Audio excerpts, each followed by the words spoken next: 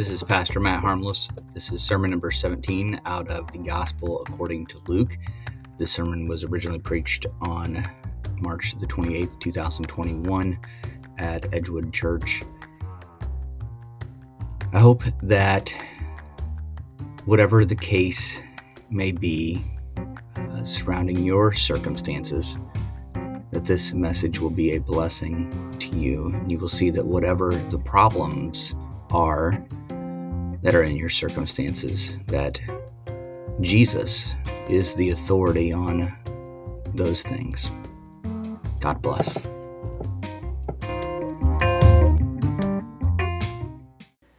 going to start with a little review. I figured out I needed to do that a little bit because when we asked about where did Jesus preach last week, nobody knew the answer right away, so no, you guys weren't paying attention. No, I'm just joking. We're getting to know Jesus through Luke's account, this historical account that Luke has written down for us. For those of you that haven't been here, one of the things we talked about initially was Luke is just an amazing historian. If you skip for a moment, in fact, I'm going to tell you this right now, one of the only reasons why some scholars would go, well, I don't know, we can't trust Luke as a historian like with Josephus and some of these other ancient historians, is because of what he writes about. There's some things that Luke writes about Jesus that they reject it not because of any textual evidence, but simply because they don't like what he's saying, right? And so they go, we can't trust this. But I'm telling you right now, if you just hold up the evidence of Luke being an accurate historic document, and everything from the type of language that is used to ignore the man behind me. You guys are ridiculous. I can't judge. I'm the same way. You guys are all like, what's happening? There's somebody went up there. Refocus, sorry. Come back. That was my fault. Wasn't as distracting as it turned out to be. All right, but here's the thing. Luke does these things. He writes these things down, and we're supposed to take a look and say, okay, this is history. This is reality. And we can't reject a portion of it just because it delves into the supernatural. Okay? But one of the things I found is that as I study Luke, I always feel like I'm getting to know Luke as well. Like each book of the Bible that I've worked through, I always feel that way a little bit, and thinking about what is Luke attempting to convey as he's writing these things down.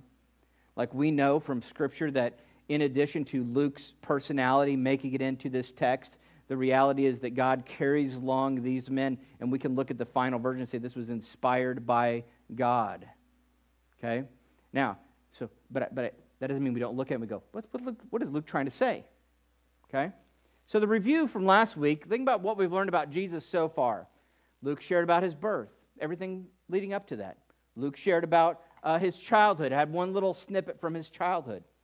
Luke had, now in adulthood, he's been baptized and endorsed by God. And now he's starting his ministry. He's becoming known. And then we had his first sermon. Where was that at? Nazareth. Good job, kids. Okay? It was in Nazareth. And he never went back. I mean, that's his one time. They reject him, and he does not go back. It's one of the sad realities of that story. But now we have this in the middle of that, in that sermon that he preached, he made a really bold claim. This is actually why they got upset.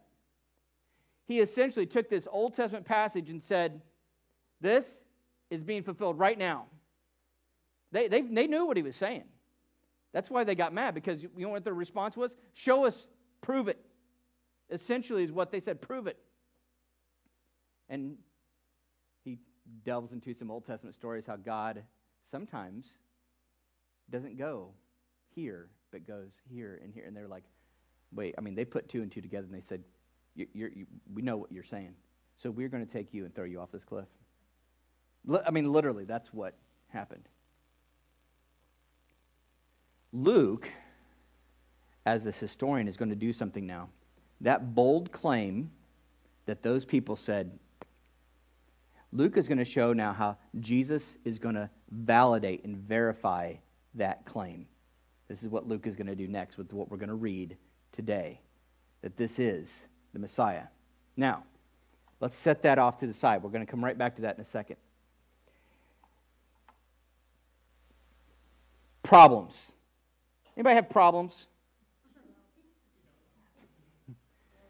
Never? No. Anybody have issues? Some of you are like, now, why are you guys not raising your hands? You're all laughing. You have problems? Well, what are you doing? You pointing to the person next to you? Yeah, well, they do. Yeah. Yeah, well, their problem might be you. So where's that go?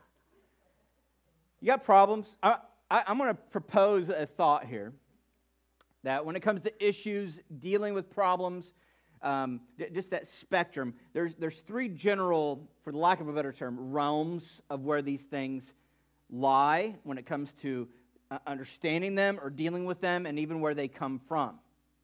Okay? Propose, and you tell me if you would agree with this concept, okay? One of them is obviously the physical world. Problems could come because your body is breaking down. You have health issues. I mean, this could include things as well like your car breaks down, or you don't have enough money to pay a bill, right? I mean, what's going on in this physical world can many times lead to problems. And as you know, this is a sin-cursed world, is it not? Second law of thermodynamics, everything's breaking down, right? And some of you are like, yeah. Every day I look in the mirror and I go, who is that old guy looking back at me? Problems, physically. Think specifically, many of us think of those physical problems when it comes to health. There's another realm where problems, challenges come from, and I would say that it's that spiritual world. Now, there are some in this world that we live in that would say that's not real, that's not a thing. I'm going to tell you right now, I obviously disagree from Scripture. There are things that the Bible talks about that have nothing to do with the physical, material world.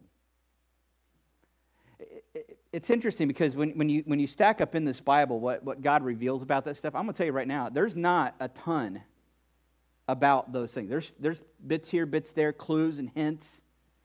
But he definitely does not go all in and say, let me explain the whole thing to you. Like angels. The Bible talks about them. I know very little about them. And through the course of history, it's not like they're showing up every other day.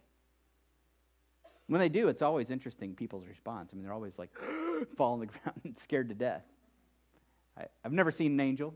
I can't imagine what that experience would be like. But from biblical accounts, I think that it would be a scary, frightening thing to experience.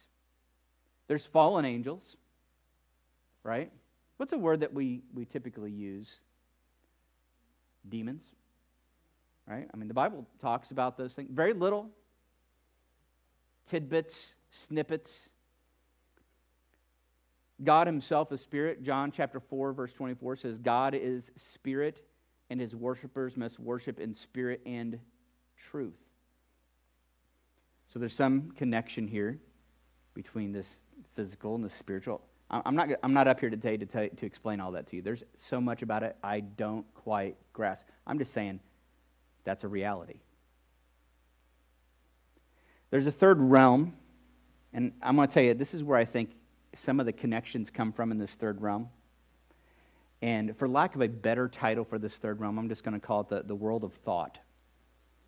Ideas. Right?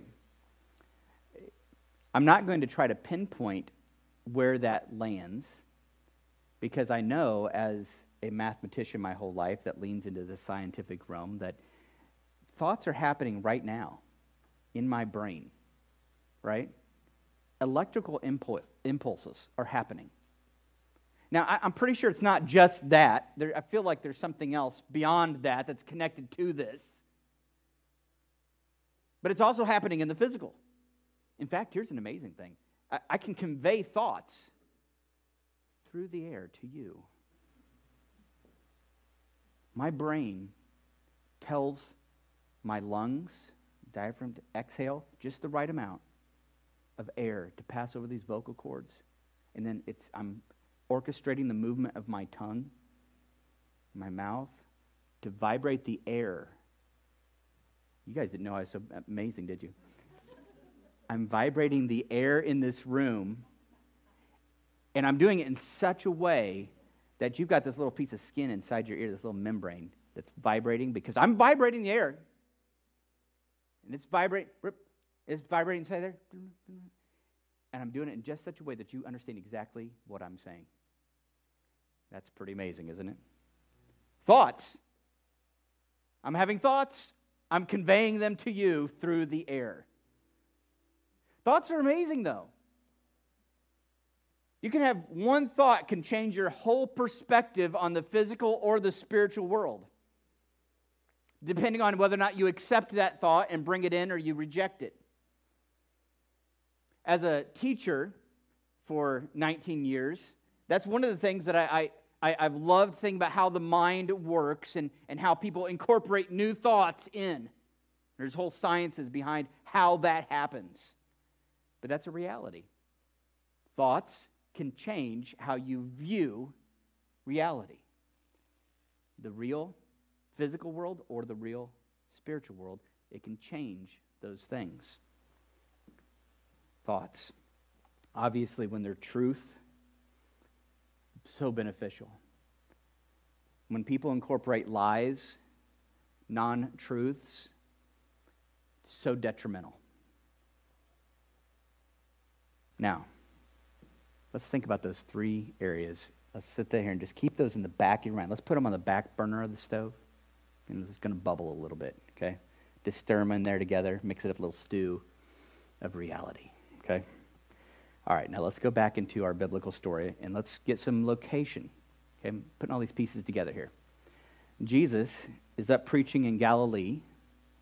Here's Nazareth, his hometown. He's left. Here's Capernaum, where we're going to talk about. Jesus actually spends a lot of time in Capernaum. It's a little seashore town. They're pretty sure that they found this town located where it was historically. And I want to show you, this is a picture of the synagogue in Capernaum. I love things like this. Now, I will tell you that some of the structure wasn't there at Jesus' time, but the foundation was. So some of it's been rebuilt. But this is an idea of what a synagogue looked like, okay, in Jesus' day. Right here, usually, I think it was right at this end, many times they would, in fact, I think I have another picture here. There's from inside of it, and you can see they've put some metal beams up here to hold this structure up now. But the person that they would have a separate spot where they keep the scrolls and they bring them out. Remember what happened last week with Jesus? They bring him out, handed him a scroll, and he would teach. And so many times whoever was teaching that week would be there at the front, and people would be all out in here. Not that much different than what we're doing right now. But I love pictures like this because I start thinking, that's where it helps me to enter into this story. But we're not reading about Zeus or, Thor. We're reading about real people. This is a real piece of history. And this is where this really happened. And so the story we're going to read today happens here in this place. Okay? And Luke is going to share it with us because he wants us to not miss something big right at the beginning of Jesus' ministry. All right, ready? Got all the pieces in place. Got your reality stew bubbling on the back burner still? Stewing back there. Thoughts, physical world, spiritual world, that's kind of hanging out over there. Okay. Luke chapter 4, starting with verse 31. And he went down to Capernaum. He just left Nazareth, went down to Capernaum, a city of Galilee, and he was teaching them on the Sabbath. We learned last week that was his custom. And they were astonished at his teaching, for his word possessed authority. Now, let me explain what that means, this possessed authority. Most rabbis, when they would teach, they would do something that I actually do quite a bit. I will say, in fact, I'm going to do it here several times today. Most rabbis, when they'd teach, they'd say, this is the scripture, and they'd say, this is what it means, but they would always say, Rabbi whoever says this is what it means. Or Rabbi, in fact, we have documents from the time of Jesus where rabbis would say, things like, I have said nothing of my own accord. It's all come from the teachers from before me. The authority was built on this building up of time, and so they'd say, this is the authority. And so when you see this, what this means, there's kind of a twofold thought here. One, the thing that I think we usually think of is that when Jesus spoke with authority, that there's something about it. Usually that's what we think about, like authoritative. But the bigger picture of what's really being said here is that Jesus spoke, in fact, Mark includes, when he tells the story, unlike the scribes, who would basically say, this is what so-and-so said, this is what so-and-so said, Jesus is saying, this is the scriptures, and here's what I say this means. And so, of course, they went, whoa, this is different. He's speaking as one who possesses authority. Now, remember your stew over here? Right? That world of thought. Many times the world of thought is conveyed through teaching, is it not? Try to teach you, instruct you on something, help you to see something. A lot of people teach lots of crazy things. If you don't believe me, spend an hour on YouTube. Okay? You'll hear some crazy stuff. I mean, there's no limit to the craziness you can experience. They're saying things. Now, Jesus is saying some things. Now, the last place he was in it about got him killed because they said, "You're saying we get what we're picking up what you're laying down, Jesus, and this is a pretty bold claim." Jesus is speaking from authority. Jesus has authority over the world of thought. I'm going to come back to this in a minute, but I want to share just a couple things here. This is what Luke is wanting you to see.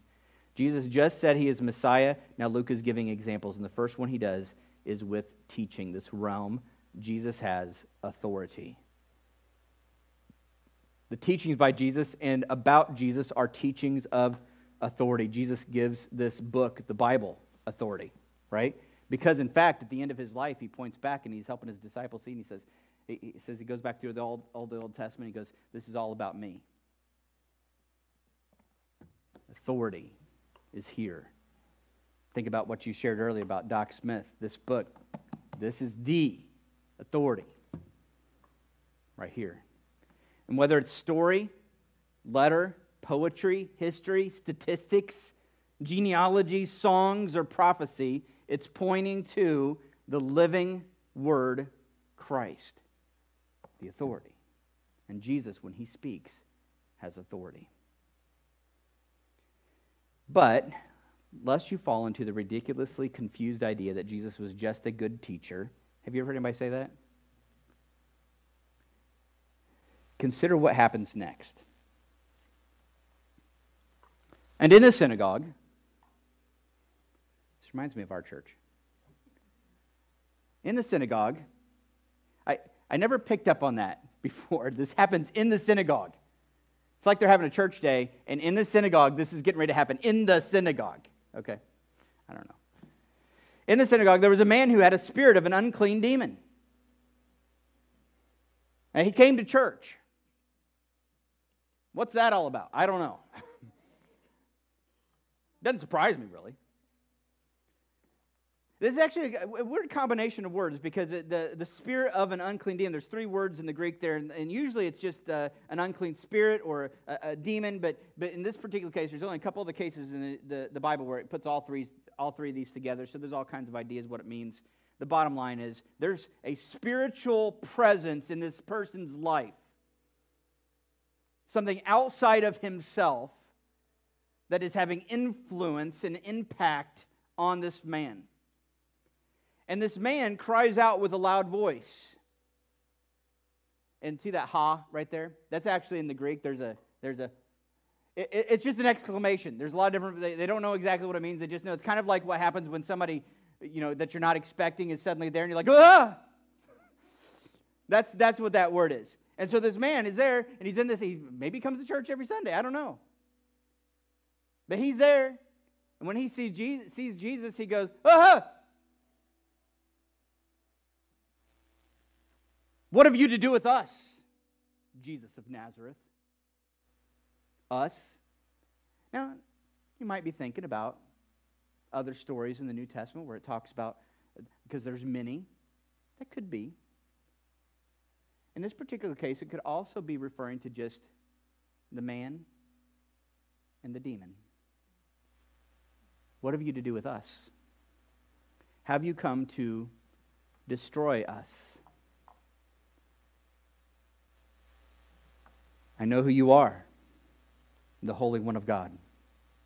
This Spirit recognizes the Lord of the ages, even in this physical, this spiritual, sees and knows who this is. And he knows that at least in some manner, Jesus' role can be destruction. And the demon says, is that what you're here for today? To destroy us. Now, let's take a little rabbit trail on demons, can we? I actually, earlier this week, I asked Paul Fuller, who's not in here right now, I asked him if he had any good resources on demons, and so we were meeting up, and he texted me back, and he said, I can't wait to talk about demons over lattes, because we were meeting at Mad Goat. So we talked about demons over lattes. One of my commentaries, though, says this. It says, demonic forces are explained away and rationalized. I don't have this up here for you, so this one I just want you to hear. As being simply vestiges of an ancient worldview. In other words, sometimes people go, yeah, I'm going to tell you right now, I have never in my life met anybody that I was like, I think this person's demon-possessed. That's not my experience. I've never seen that. Okay? Not that I haven't, but I just don't know of any time. So this is a foreign thing in my experience. Okay? But I know, and what Darrell Bach, this commentator, says, he says there's many times there's these deeper realities about what's going on with people. But the bigger thing is, if you go into third world countries today, and I've talked to missionaries before that have experienced, seen this sort of thing. I mean, this is not a thing that has just gone away. Lots of interesting reasons why that could be. I'm going to tell you right now, I don't know. I think possibly one of the reasons why we're going to see a whole lot of this through Luke. One of the reasons I think is because Jesus was there and Satan said, gather the troops. That's a reasonable explanation for me. That would make sense. I also wonder about the limited number of demons and how many more people are on the planet today. Could that play a factor into why we don't? I don't know. But what we can't do is dismiss this as something unreal. And I'll tell you why. This Jesus who has authority over teaching, he's going to respond to it, and he's not going to look at this guy and go, you have a mental problem. Okay. Do people have mental problems? Yes. But this particular guy, there's something else going on.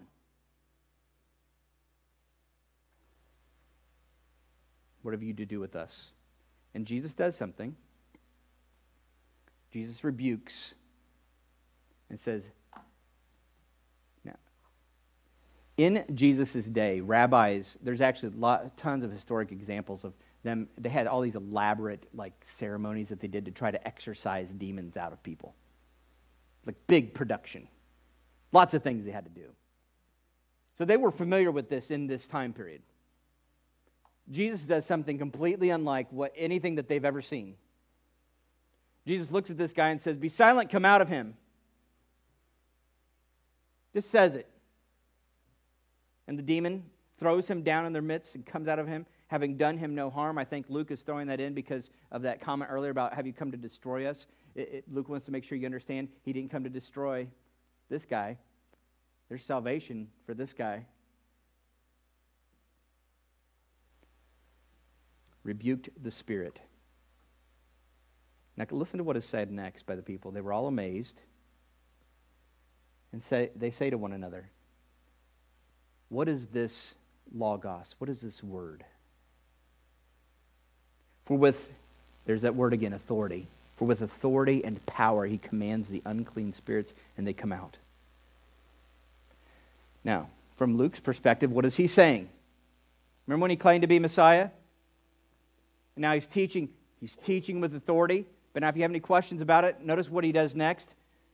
Here's this supernatural issue in this person's life where a demon has infiltrated this life and is oppressing everything about it, what he's doing, whether it's a possession or an oppression or whatever it is. He's got it. And Jesus comes in and he shows that he has authority here as well. So he's showing authority in teaching, the way he's doing it. But then he comes over here and something that is obvious in the spiritual realm, he also has authority. Remember that stew of reality? Right? Thought. What's important about this for you is two parts. We're going to build these up a little bit. Two parts. Number one, if you go, Jesus is just a great teacher, but you want to reject the supernatural stuff, if this wasn't real, then Jesus was deluded, wasn't he? I mean, if the guy was just having some other kind of issue, and Jesus said, get this demon out, Jesus is obviously confused, but if it's real, a real spiritual reality, and Jesus has authority here, we ought to listen to what he says. Now, we're not done. What is this word? He rose and left the synagogue and entered Simon's house. Now Simon's mother-in-law was ill with a high fever, and they appealed to him on her behalf. So now we're dealing with something else. It's very, very tangible, very real. They go, Simon, good news for my own mother-in-law. See, God cares about mother-in-laws. They appeal to Jesus on behalf and say, hey, would you do something? Right? What's he do? Incantation? Medicine? Anything wrong with medicines? No. Is that what Jesus needs to do? No. He stood over here and there it is again. Rebuked the fever. And it left her. And immediately she rose and began to serve them. Now, this is not meant to be a teaching on, as soon as you get better, help me out. Did you hear that, mother-in-law? Okay. As soon as you get a good test result on Monday, I need some supper Tuesday. No. But you just, again, Jesus demonstrates authority. Whatever you've come here with, rest assured that the authority over that issue belongs to Christ. He has authority. If he were to say, heart be healed, it would be.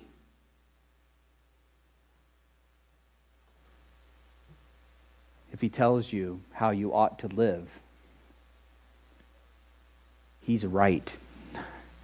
And you should listen to his teaching and adjust your thoughts to what he's saying. Luke goes on from this and he lays out, he says, now when the sun was setting, all those any who were sick with various diseases brought them to him, and he laid his hands on every one of them and healed them, and he's doing all these amazing, in other words, Luke is saying these are not unique, this is not just two unique moments, he's doing this left and right, he's healing people, right?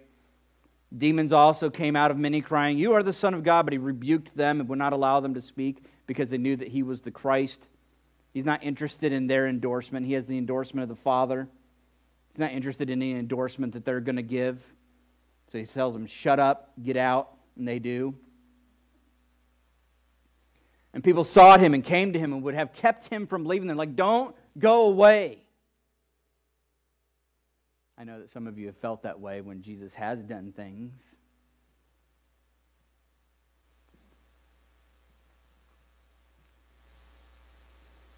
But he said to them, I've got something I need to do.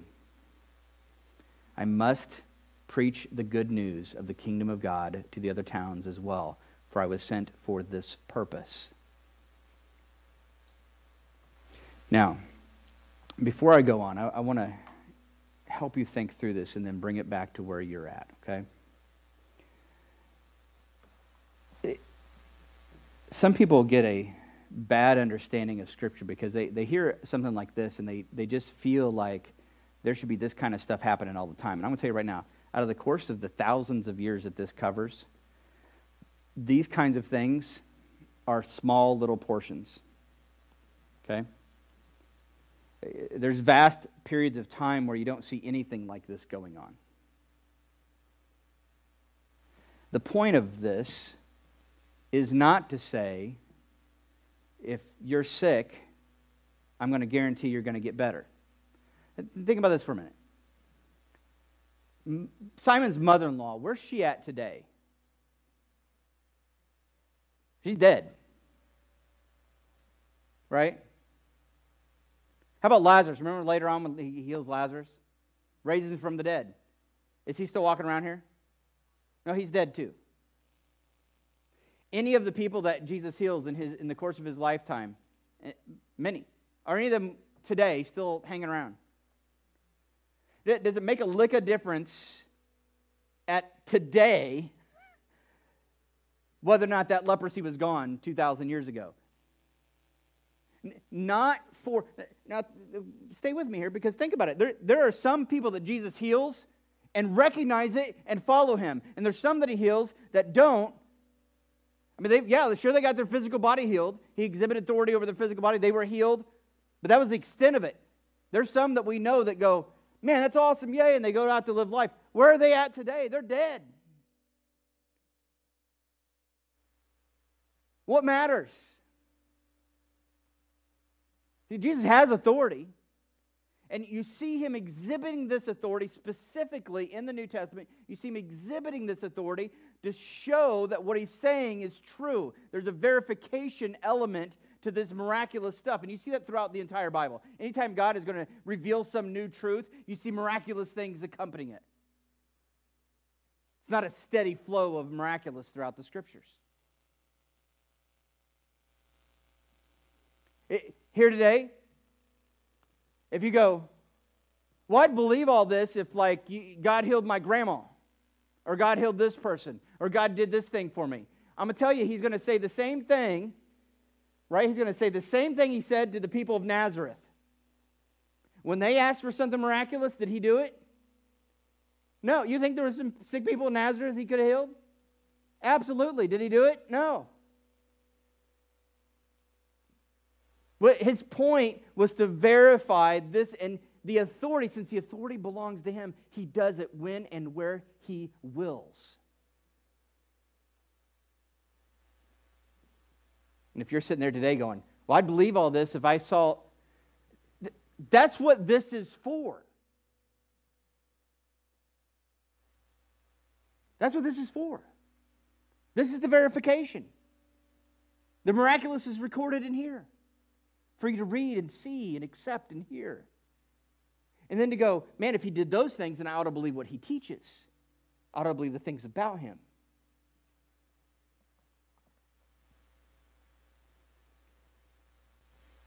Oh, forgot I didn't click to that. I have to do it at least once a year. This is a book called The Life and Morals of Jesus of Nazareth, written by Thomas Jefferson.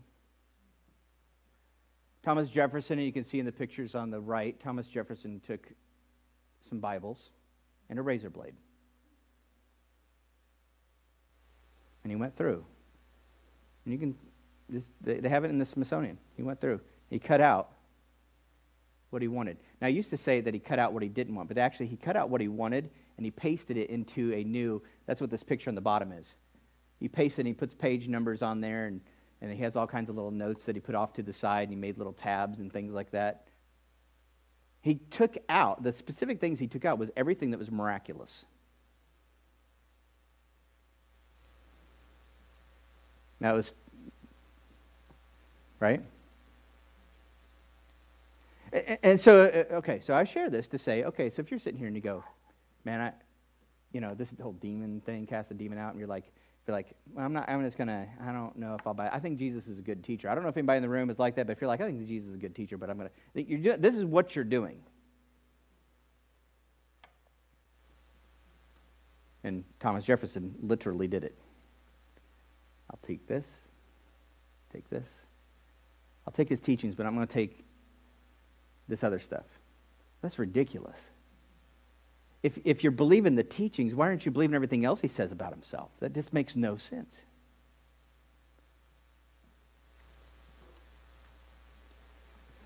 I'm going to share with you another quote here. Jesus' genuine authority over such beings, and we're talking about the demonic element of this, is what gives this account its point, power, and relevance. If you take that out, like Thomas Jefferson did, you miss the point. If the spirit world does not exist, then Jesus is merely a motivator or encourager. And these stories lack substance. In fact, the accounts would be lies, since Luke presents Jesus as having authority over such forces. I mean, Luke is saying he has authority over this, and if it's not true, then Luke's a liar. In other words, without a basis in history, these accounts have no basis to teach theology or their fundamental Christology. That's the understanding of Christ. Who is Christ? What is this all about? Luke's goal is surely not just to place Jesus in the mundane category of encourager or psychologist. Not just authority over thought, but authority over the physical world, authority over the spiritual world. This passage tells us that Jesus is much more than a positive thinker. To lower Jesus to such levels destroys the biblical portrait of him and rids the gospel of one of its connections to God's power, which can reverse evil. Now, back to you. And I've struggled with how to really just bring this home, but I'm going to tell you right now. I asked earlier, I said, "Does you guys have problems?" And you all chuckled and laughed. And I know why we do, because it's obviously everybody goes, of course we do. We're people. Jesus, whatever it is, whatever you've brought here, whatever challenge you're facing, whatever thing that is, I am absolutely confident that this Savior, has authority over that. I don't care what it is you're dealing with. Now, I'm so glad about the testimony about Doc Smith, because if you're sitting there going, I'm hearing what you're saying, Matt, but I'm having trouble locating that in here. That's okay. Christ is ordained within the scope of how this is to come to us is through a group of people. And he calls it discipleship. Jesus said, in fact, one of the last things he does when he leaves, he commands his disciples to go therefore into all the world, making disciples of all nations. Go and tell other people about this. And in a very real way, sometimes that's exactly what we need, a Doc Smith kind of guy. That you come and you think, there's no solution for my problem. I'm telling you what, there is. There is a solution in this book. It's in here. And if nothing else, if you're sitting there going, I couldn't find, I will sit down with you. We got other people. I know Charity's done this with many of you. We will sit down together and we will find that together. And it is in here because Jesus has authority over every part of your stewed reality. I don't care what it is. Jesus has authority. And if you've about given up, like, this is too big. It is not. There's hope. There is hope.